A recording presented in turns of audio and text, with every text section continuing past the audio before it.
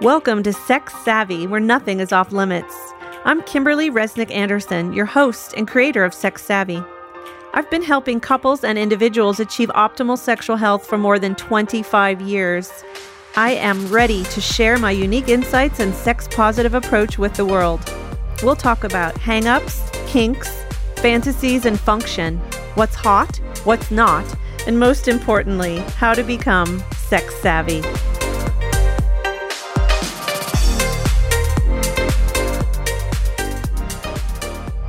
Hello, welcome to this week's episode of Sex Savvy.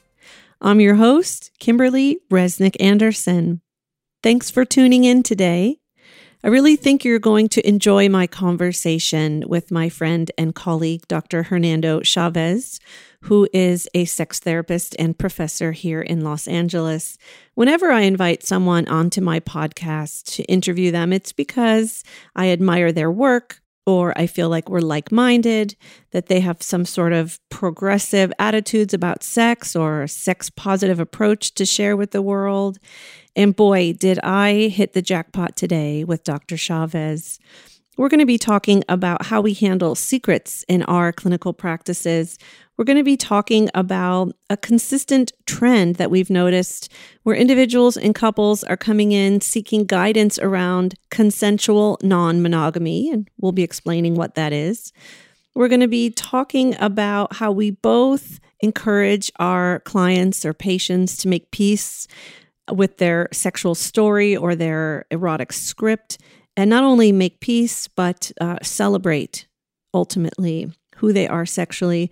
We're going to be talking about love languages. We're going to be covering so much stuff. So I really hope that you're going to enjoy that conversation. Before we move on to that interview, I just want to do a couple of shout outs to residents in a number of states and countries around the world who are voracious consumers of Sex Savvy podcast. No surprise, my home state by adoption, California, is the state with the most listeners of Sex Savvy. Texas, Lone Star State, thank you. You are enjoying Sex Savvy, and I appreciate the listens. In order, the states that are listening with the highest frequency to my podcast after California and Texas include Ohio, my home state, Buckeyes, yay. New York, Illinois, Michigan, North Carolina, Utah, surprisingly, Massachusetts, Georgia, Pennsylvania, Washington State, and Florida. So if you are a resident in any of those states, I appreciate your support. I have listeners in every state, but sadly, I have one sole listener in Wyoming. So if you are the listener in Wyoming, let me know who you are. Send me an email. Call me and say, I'm the Wyoming listener. I would like to thank you personally for tuning in to Sex Savvy. In terms of countries around the world, I'd like to give a shout out to Canada and the United Kingdom for being the countries with the most listeners after the United States. But I'd like to say thank you also to Australia, South Korea, the Netherlands, Sweden, South Africa, Israel, Germany, Ireland, India, Macau, Spain, New Zealand, Switzerland, Austria, Norway, Colombia, Egypt, France, Uganda, Portugal, Denmark, Belgium, Brazil, Finland, Japan, Mexico, Turkey, Thailand, Singapore, Hong Kong, Indonesia, United Arab Emirates, Costa Rica, Iran, Italy, Jamaica, French Polynesia, Poland, Saudi Arabia, Serbia, Malaysia. I could go on and on. Thank you to the Sex Savvy podcast listeners around the world. It warms my heart to know that my message is crossing oceans and cultures. So let's move on now, and I'm excited to share my conversation with Dr. Hernando Chavez. Well, I'm really excited today to introduce my guest, Dr. Hernando Chavez, who is a professor of psychology and human sexuality at Pepperdine and a licensed marriage and family therapist here in Los Angeles. I am so excited to have you on Sex Savvy. Welcome. Oh, thank you so much, Kimberly, for having me. I'm looking forward to speaking with you. We met through the Los Angeles Sexology Association. Is that what it's called? Yes, that's it. Okay, which is basically a networking group for sexual health providers and sex positive providers in Los Angeles. And you are the sort of organizer and facilitator of the group. So thank you for doing that. That was quite a collection of very cool people in that room, was it not? Absolutely. It's just a great way for us in sometimes an isolating profession where a lot of us have private practices or one-on-one or individual clients that we work with. It's nice for us to have a place for us to connect, to share resources, to build relationships. And people of all walks of life from the sexuality communities. We have pro-doms, sex therapists, sexuality professors, body workers. Surrogates. Yeah. I'm in solo private practice, and so it does get isolating, and it was just really cool to meet like-minded people. So thank you for coming in and doing this. You're welcome. Tell our listeners just about your general approach to sexuality with your clients. Sure. Working with my clients, I want to meet them where they're at. And I do emphasize more of a client-centered, person-centered type of therapy. But I also incorporate what I perceive as healthy, positive sexual health practices, which is being able to honor who you are, what you're interested in, who you're attracted to, what you're attracted to, in a way that's non-shaming, non-pathologizing, that brings out more of the authentic self in a non-coercive and a consensual and a non-harmful way for yourself and for the people around you in the world that you live in, that many times we hide and we suppress and we are filled with guilt and shame around who we are as sexual beings. And oftentimes it's something that can be a healthy part of our sexual existence and identity, yet we, whether it's messages from society or from upbringings or from childhood or conservative, social constructs, that they sometimes create this pain around who we are. And I find that, sex therapy and sexual education can be wonderful ways to help reduce and alleviate some of that pain so we can be our true selves to the world. Liberating, life-changing. Some of the conversations I have in this room, we're sitting in my office right now, gives people permission to make peace with the reality of what turns them on. And they've never been able to speak about it out loud without experiencing some kind of backlash, and to be encouraged not only to make peace with that, but to celebrate it and own it is just mind-blowing for some people. I think for a lot of people come into therapy or reading their first book around, the area that they want to explore, this coming out process, if you will, it's sort of like them taking that first step of expressing to the world of whether it's coming out, whether it's self-awareness, self-acceptance. I mean, these things are incredibly important for us to be who we are in this world. A huge part of our identity that often are secret. And we know what happens when we hold secrets for a long time.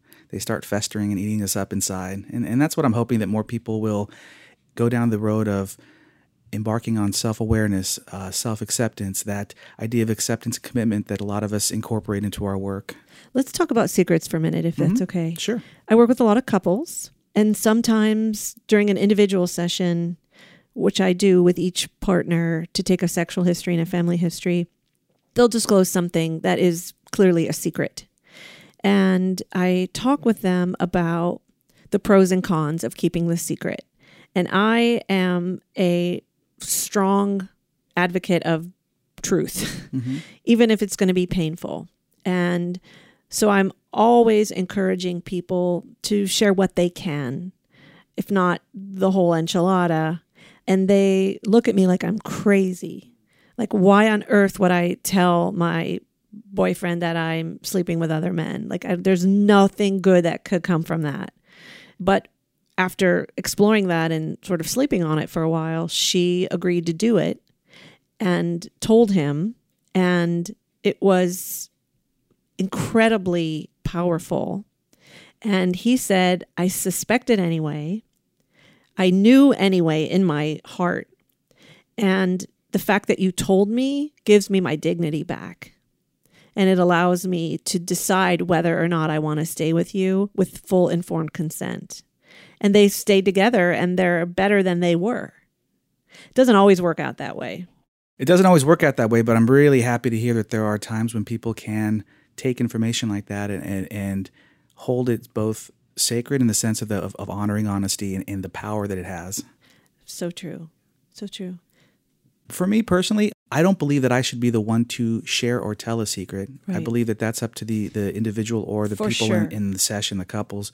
However, I do encourage people that secrets can be things that do harm internally, that they can create internalized anxiety for individuals, and that many times to be able to find the courage and the bravery to share the things that we fear sharing about ourselves, being transparent, can be an incredible act of vulnerability, and also something that can help over time create more bonding, more attachment, and even more of a foundation in honesty within a relationship. Absolutely. This couple in particular, she's having orgasm again because she's free from the burden of the secret. Of carrying it. She wasn't able to relax. She felt guilty, so she wasn't allowing herself to get to that level of arousal where she would experience intense pleasure because she felt like she didn't deserve it because she was cheating on him. And now that it's out in the open, not that there aren't consequences and not that there aren't struggling because of that betrayal, but the fact that her conscience is clear in terms of the secret, she now can enthusiastically respond to him in a way that is more satisfying for her and for him. Yeah. But I'm not encouraging everyone to go home and, disclose all your secrets. It's good to do that with support and to explore the pros and cons and assess whether there's any danger, physical or emotional danger in sharing a secret. But just, I wanted to say in general, I think if there's a therapeutic value in it and it's safe, it's an option that should be at least considered. Right. I agree with you. And I think that therapy is a great place to begin that process of expressing ourselves and also gaining that sense of empowerment over that secret that sometimes the anxiety of a secret keeping held hidden has over us. And people keep a lot of things secret, like their orientation or their experience of their gender identity or the fact that they need a shoe in order to have an orgasm. And I did an episode a couple of weeks ago on adult baby diaper lovers. I don't know if you happened to catch that one. You have to check it out. That's great. And I had a client on who is an ABDL, and he said that he told his girlfriend right away because he's like, if this is something you can't deal with, we clearly can't be in a relationship. And very few people have the confidence and the courage to put something like that out up front. And I think if people could be more honest, there would be a lot less games. And I think that it could also save not only the people that we're beginning to date, but also the individual themselves, the potential heartache, the potential sort of ups and downs, the rejections, the pain that goes along with putting ourselves out there. That, I've encountered a number of individuals who utilize elevator speeches when it comes to practicing the way that they're going to share intimate parts of themselves. So true. Whether it's sharing that they have an STI or sharing that they have a fetish, or expressing some parts of themselves, their sexual fluidity. That all of these things can be so wonderful because you're either going to find people are not going to accept it, exactly. People who may have a middle ground where they're willing to try to explore work with it and see how they feel, and then there's going to be the people who are like, I could give a crap, Yeah, whatever good. floats your boat. And don't you want to know? I want to know that 1/3 who can't handle it or won't embrace it. I want to know that right away because then I'm setting myself up for heartache if I am, and them too.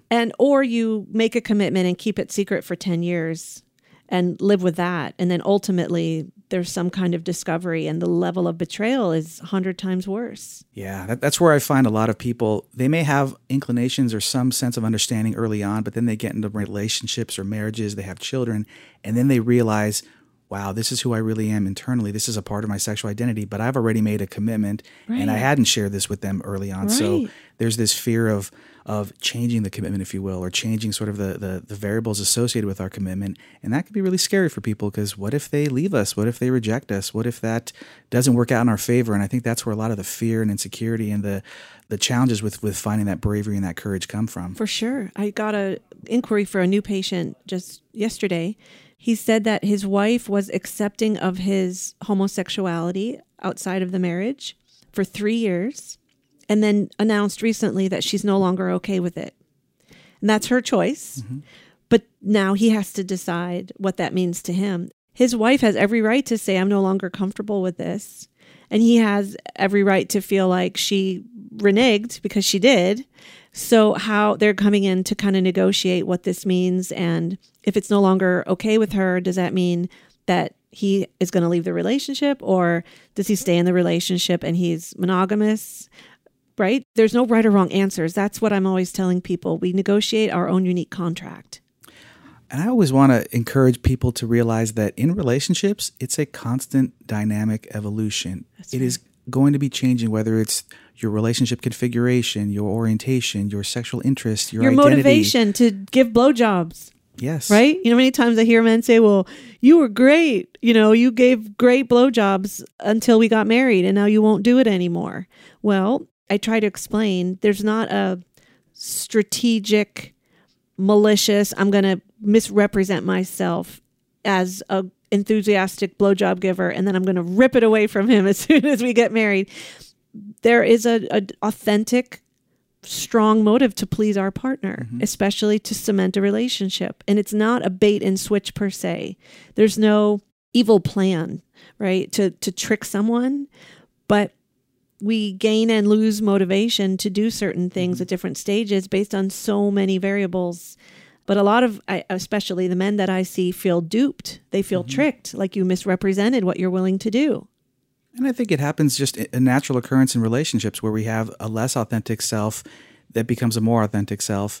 And if that is the trajectory that you have, you are going to find that you may have done things that were less you early on in the relationship in order to please partners or to gain sort of that closeness. Or I could easily probably talk to male clients and ask, well, did you really want to go shopping with them early on in the relationship? Did you want to go antiquing? Did you really want to go antiquing? Yeah. I hear that a lot. Did you enjoy the ballet all those times you went early on? Exactly, right?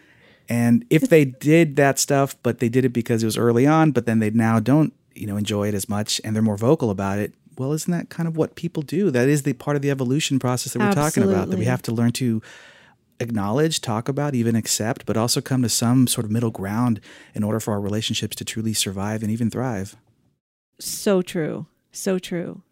Tell me more about the kinds of issues that people seek your guidance for.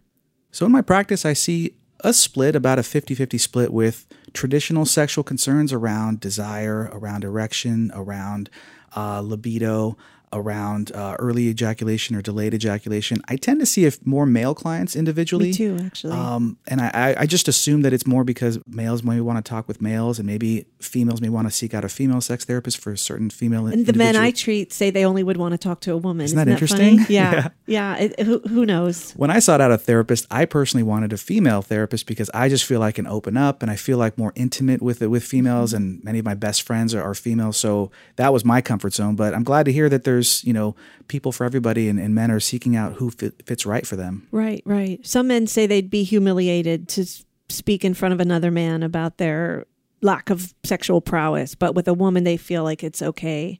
So yeah, who knows? Who knows? Interesting. Everybody has their own sort of origins of where they feel comfortable or where they feel sort of anxious and stressed. Of course. And that's why we need to provide options. Yeah. That's why you're in business and I'm in business. Absolutely. So what's the other 50%? I call them sort of erotic minority communities. I love that. These would be individuals or couples or families that have some unique sexual identity aspect to them, and they're looking for somebody who will be accepting of that.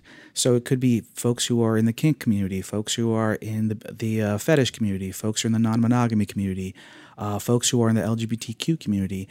What I typically find is actually there's a lot of people in what I call coming out processes, and coming out, whether it's with our orientation, our gender, our sexual interest, our identity. I find a lot of people who are exploring non-monogamy filling up my practices in the last few years. I find that I'm seeing also a distinction between there's a monogamous individual and a open non-monogamous. So negotiation between the two, right? It's rare, at least probably because they're not coming to us because it's easier for them. But a lot of the couples that come see me, one is more interested and more motivated to open it up, and the other is a bit more reticent or nervous about it. And then we talk about boundaries and negotiating each of their comfort levels, and we monitor how it's feeling. So a couple came to me and he said that he wanted to open the relationship, and she was very nervous about it, but agreed. And she loves it. She's having a great time, and her partner is sort of like, wow, like who knew you were gonna, like be able to embrace this. Be able to embrace it. And she's really proud of herself, and she feels sort of enlightened and evolved, and is like, believe me, she says, if you had told me I would be living this lifestyle as recently as even a year ago, I would have said, you're crazy. She's like, I'm as straight-laced as they come. She goes, but I'm really enjoying this. So you never know. Yeah. And I find too that in certain contexts, I mean, I think that we can do this in a very healthy, very honest and authentic manner. I don't believe that people should be opening up if they're trying to heal wounds in their relationship. If they're doing it because things are falling apart or they're having an intense to keep conflict, their partner happy. We have to be really mindful that if we're doing it in ways that enhance our relationship, to celebrate, I think that's wonderful, to honor someone's authenticity. But I think we have to be mindful: is it something that we're using to try to repair or heal something that is highly maladaptive or dysfunctional, or areas that are broken within the relationship, like having a baby. A lot of people will say, similar. Well, our marriage is in trouble, so we're going to have a baby. I'm like, what? That's not going to be easy. That adds more stress. More stress. And that's going to be hard. Yeah. I love that you talk with clients about that, because I think it's very nuanced. And I think that people need to really reflect on what their motivation is. And I've had men, I treat a couple now, and she wanted to open up the relationship and he didn't. He's much more traditional. And if she can't have that, she can't be in the relationship. And so he's been really trying to wrap his head around it and see, like, what could I tolerate? How far can I dip my toe into this pool? And he said, you know what? I don't want to go in that pool. I just don't. I don't even want to dip my toe in there.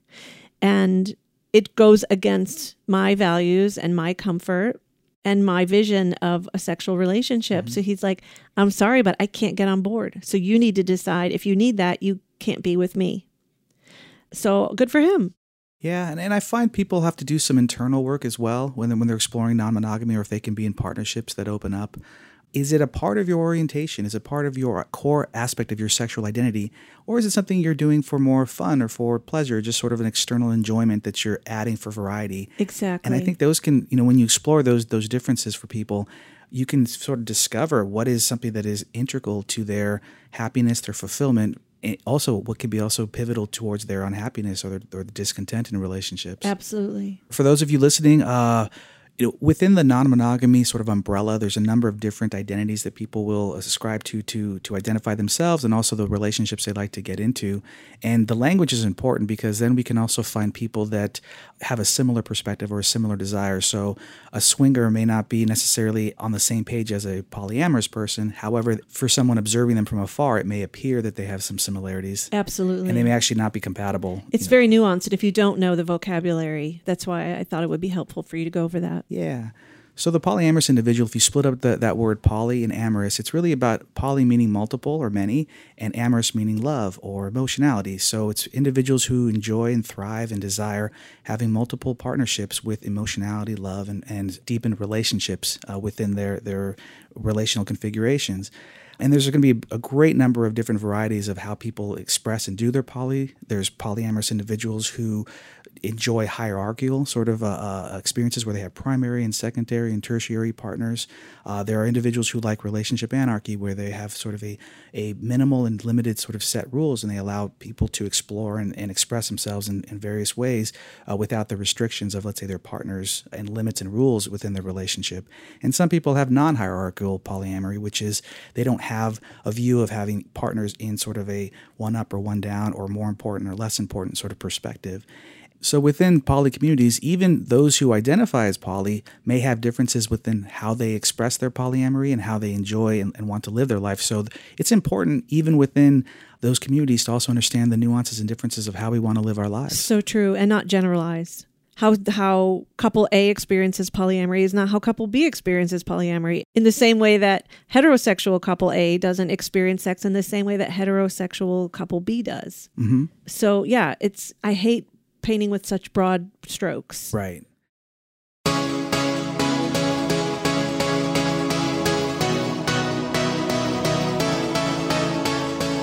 So, how sex savvy are you? Let's take this week's Sex IQ quiz and find out.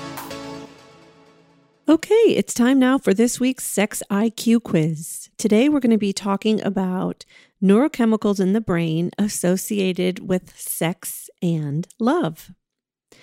Which of the following neurochemicals activates the reward center or pleasure center in the brain? It's also associated with all basic drives. It's experienced as a need or a craving. It is a natural stimulant. It's activated by novelty. And here's a clue. If you've listened to any of my previous podcasts, I've mentioned that a couple of times. It's considered the foot on the gas pedal of the sexual car. And it's elevated in people with sexually compulsive behavior, drug addicts, gamblers, binge eaters, etc. It's also associated with euphoric recall. So, which of the following neurochemicals would have the characteristics I just listed?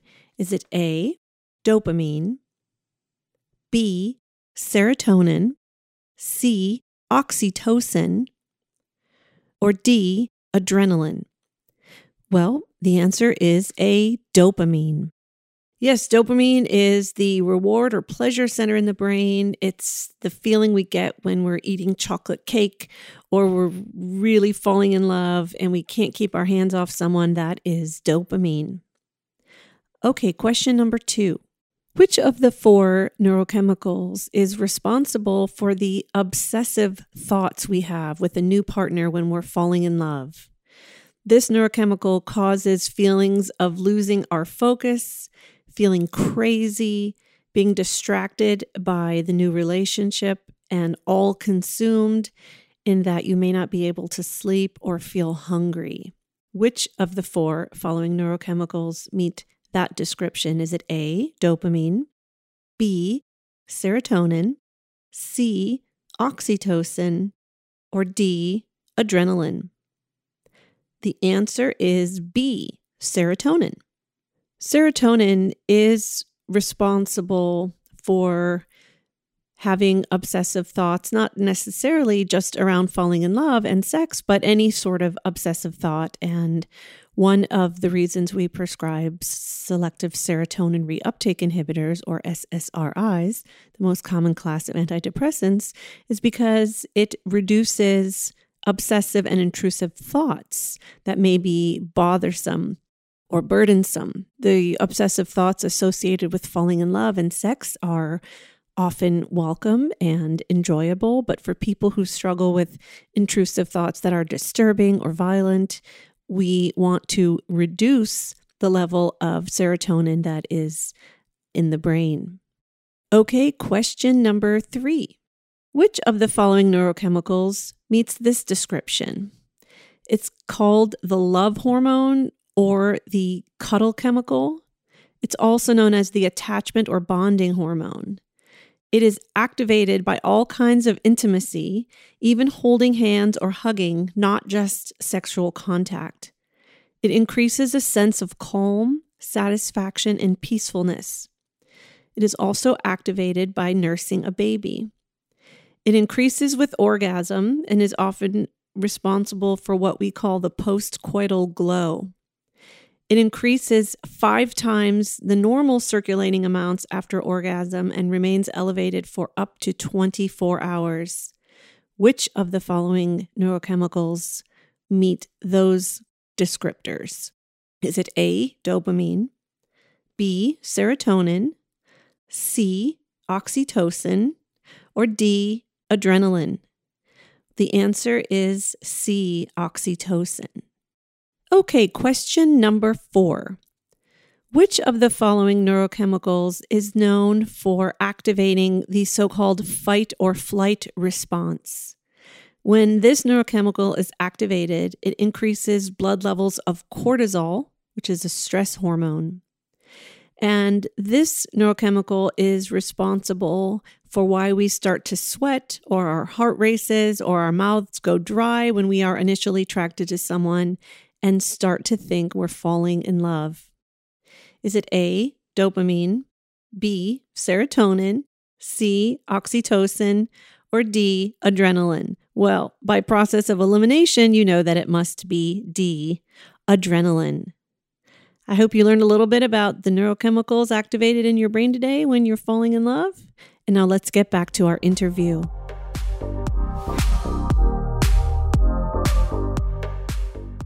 You know, one of the things I think is most valuable for people to do, even if they're well-versed in their lifestyle and identity, and even if they're brand new and coming out, is to explore more self-help, more reading, more books, more podcasts. I find that can be so valuable. That's why we're doing this, man. Exactly. We just did a high five, by the way. And I did mention the podcast because they're so important, because people are on the go and not everybody's reading books or downloading, on their Kindles. Right. That hearing about sort of these different possibilities can help people gain that courage and that strength to maybe look at themselves and say, this is actually maybe who I am, and who I'm living is not actually the real me. Right. I love books like Sex at Dawn, or I love that book. More Than Two, or Opening Up, or Ethical Slut. These are sort of my 4 books that I go to for people to begin that process of self-awareness, because especially a book like Opening Up by Tristan Taormino, there's each chapter sort of goes over different types of non-monogamy. Mm-hmm. And I think one of the chapters later towards the book has a focus on non-monogamous and monogamous individuals in a relationship. Mm-hmm. There's a chapter on different types of non-monogamy. And I just find that it's so helpful for people to read it, and then sort of like they gravitate towards certain identities. And that's a beginning that process of self-exploration. So true. Because it's different for everyone. Mm-hmm. There's no one way of doing it. And that's why I say everyone has their own contract. Mm-hmm. And when couples come to me for guidance, I'll say, we're going to talk about what works for you guys and what your goals are. Also, everything can be renegotiated, right? Like this man who reached out, his wife was on board with him sleeping with men, and she no longer is. And so when there's a change, what if someone agrees to something and then they discover that they're not comfortable?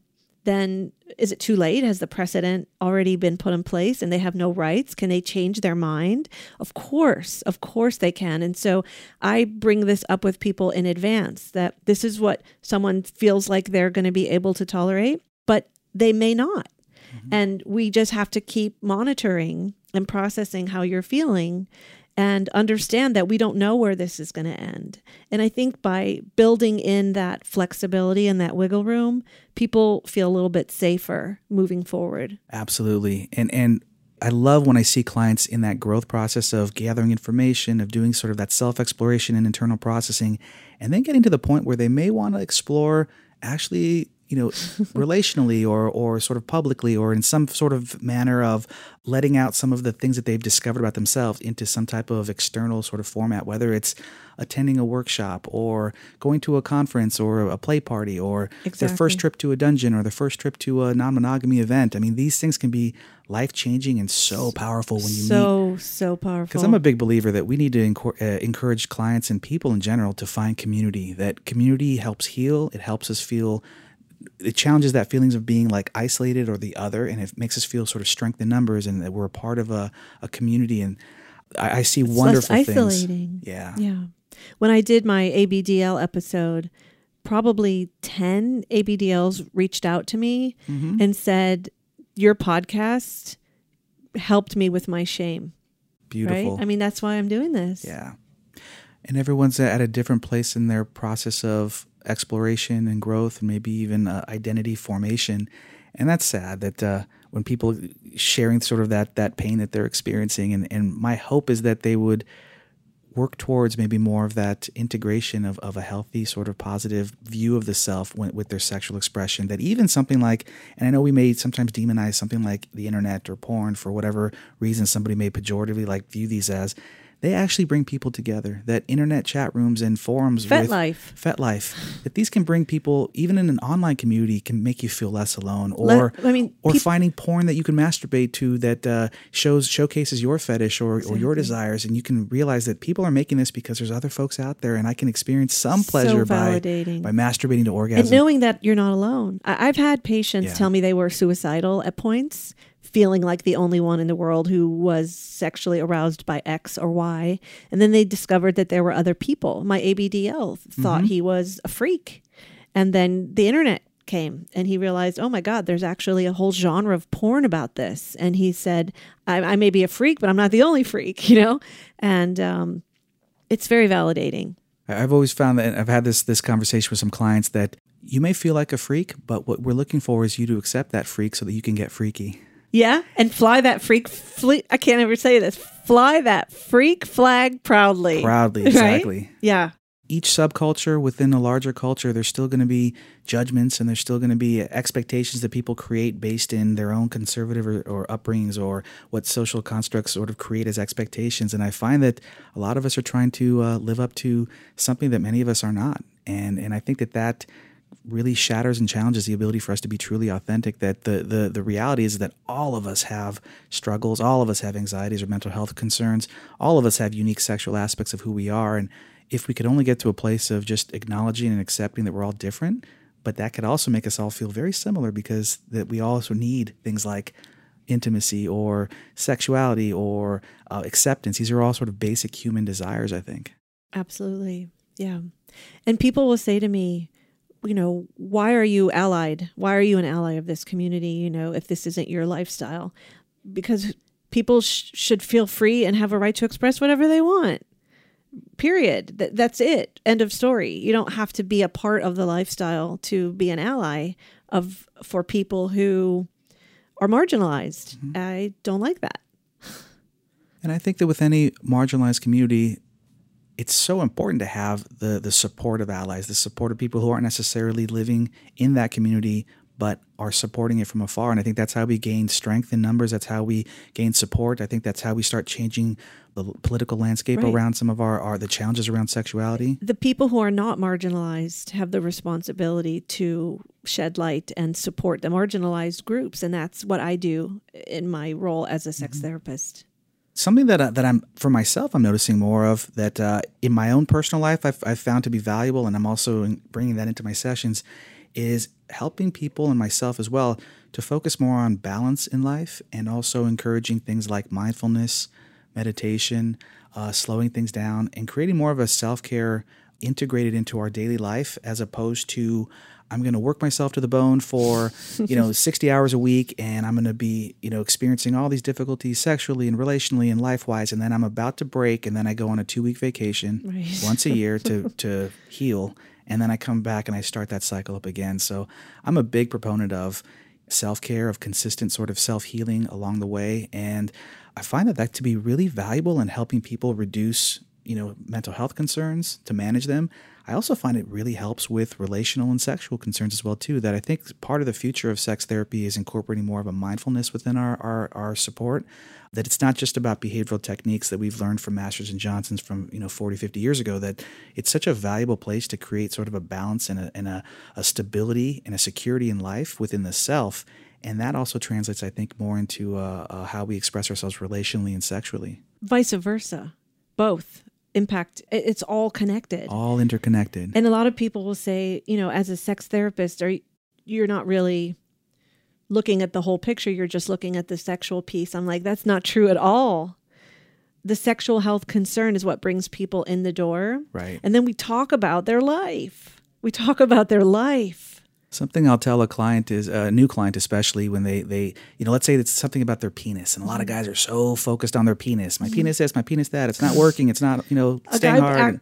Someone actually brought a ruler recently to my office. A lot of focus. I mean, it's a lot of obsession. You could tell there's a lot of pain in there. And I'm sorry. Go ahead. Part of what I'll share with them is, and I'll say something like, your penis is telling us something. Yes, I say that all the time. Your penis is like the thermometer that's taking the temperature of your relationship or your life. And we've got to get to the things in your life and in the relationship that are affecting your penis. Your penis has your back. Your penis is trying to tell you something, and you need to be curious and reframe it as, as a favor, right? Your penis is doing you a solid. That's what I say. And guys laugh all the time. Well, I think we're doing them a disservice if every session is like, let's talk about your penis. Tell me about your penis. What about your penis today? Exactly. How was your penis last week?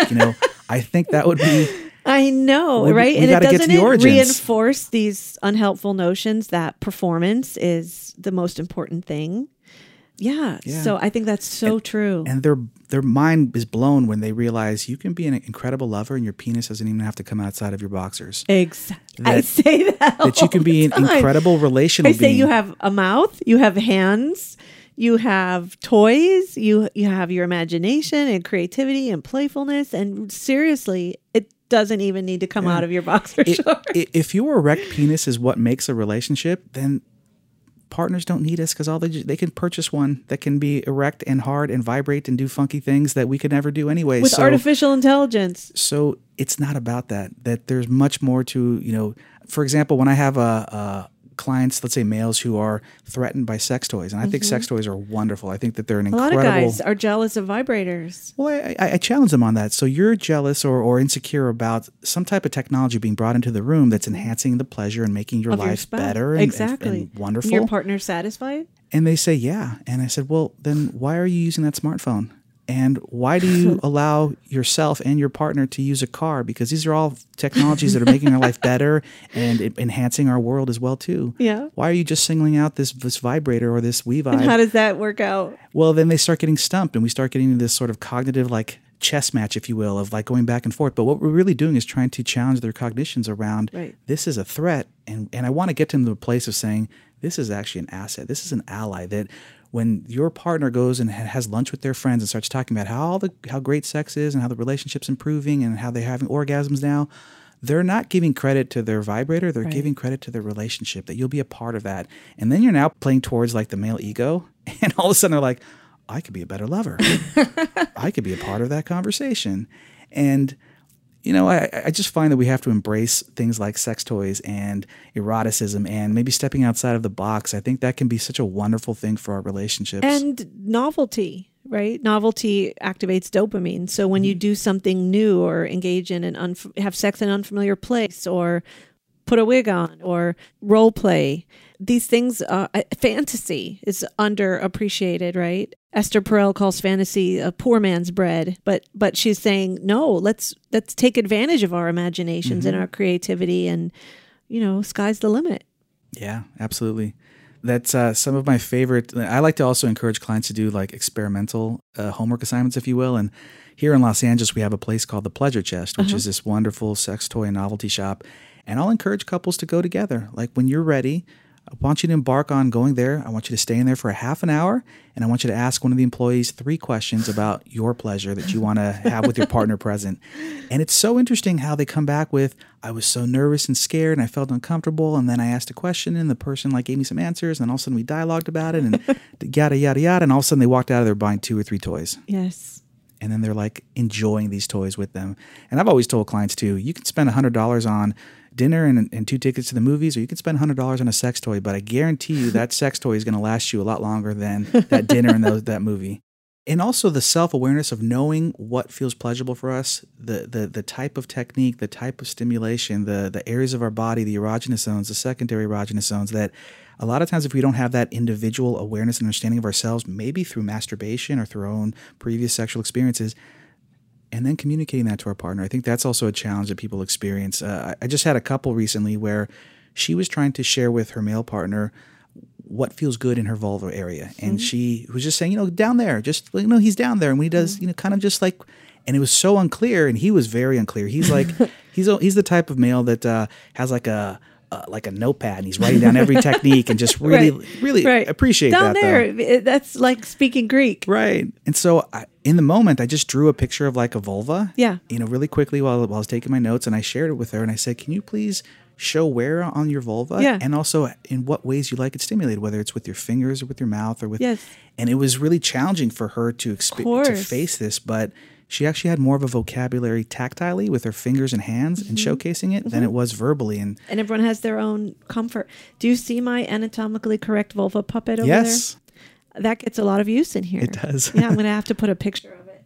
I know sometimes that in therapy or research or teaching, we want to emphasize empirical data and research, and I know sometimes we don't have that with certain areas within intimacy, but I've always found the 5 love languages that a lot of my couples are really responding to that I know that there's not necessarily a lot of data that suggests this, the backing of this, but it makes sense to people. It makes sense, and they need that translation. They respond to it. Yeah. Yeah. And I think it alleviates some of that that anxiety or that disheartening sort of feeling they don't understand me, they just have a different way of understanding me or expressing that to me, and that really heals. It heals, and it allows resentment to kind of evaporate. It's he doesn't do it on purpose. He sees through a different lens, or he experiences things differently. So I do think that's helpful. Yeah. For the listeners who don't know the 5 love languages, it essentially talks about different ways people express their love that may be different. And so to understand each other's style will help you sort of alleviate, as what Kimberly's saying, the resentful piece. And one example in my life that I saw this witnessing was my parents. My dad is more like tactile and like, physical touch. Yeah. He'd be more of acts of service, that type of individual. So those are 2 of the love languages. And so many years ago for their anniversary, about 2 months before the anniversary for my parents, he was sort of leaving at night and he was kind of going for like 4 or 5 hours and he would sort of disappear for like 3 times per week. And, we could all notice like my dad's gone, but there was no conversation about it. There was nothing happening. I mean, you could have easily thought he was out cheating or out doing something. Of course. So the anniversary comes around and he has this gift for my mom and she opens it up. And my mom is a very, very short Latin woman, pretty common in our culture. And she opens it up and it's a footstool. It's like a 3-step stool that can help her get things from the cupboard. Acts of service. He made this from scratch. He bought the wood, he built it, he sanded it, he stained it. That's true love, man. It was gorgeous. That's true love. Well, here's what's funny is that after my mom heard this is where he's been for the last couple of months building this, my mom said, "Why didn't you just buy this?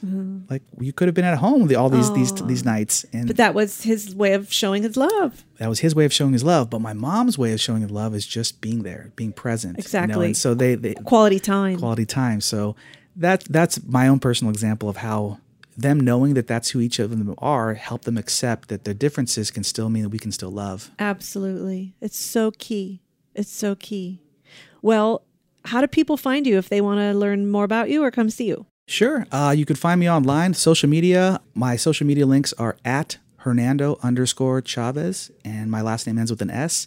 Also, my website is drhernandochavez.com, and you can find me if you just Google my name. And do you do any online stuff for people who are outside of LA? I'll do Zoom and also phone sessions, but also only within California because that's our legal requirement. Yeah. Got it. Okay. Well, thank you so much for being on Sex Savvy. Thank you for having me. And I think it's a wonderful space for people to, explore their authenticity. And I'm hoping that people got a lot out of our discussion and maybe are exploring more about themselves. I'm sure that they did. Thank you. Thanks so much, Kimberly. You've been listening to Sex Savvy. If you find value in this podcast, please like, follow, share, comment, or review on your favorite podcast app. Your participation helps keep Sex Savvy free and available to all who are interested. Kimberly and the entire Sex Savvy team appreciate your loyalty and support.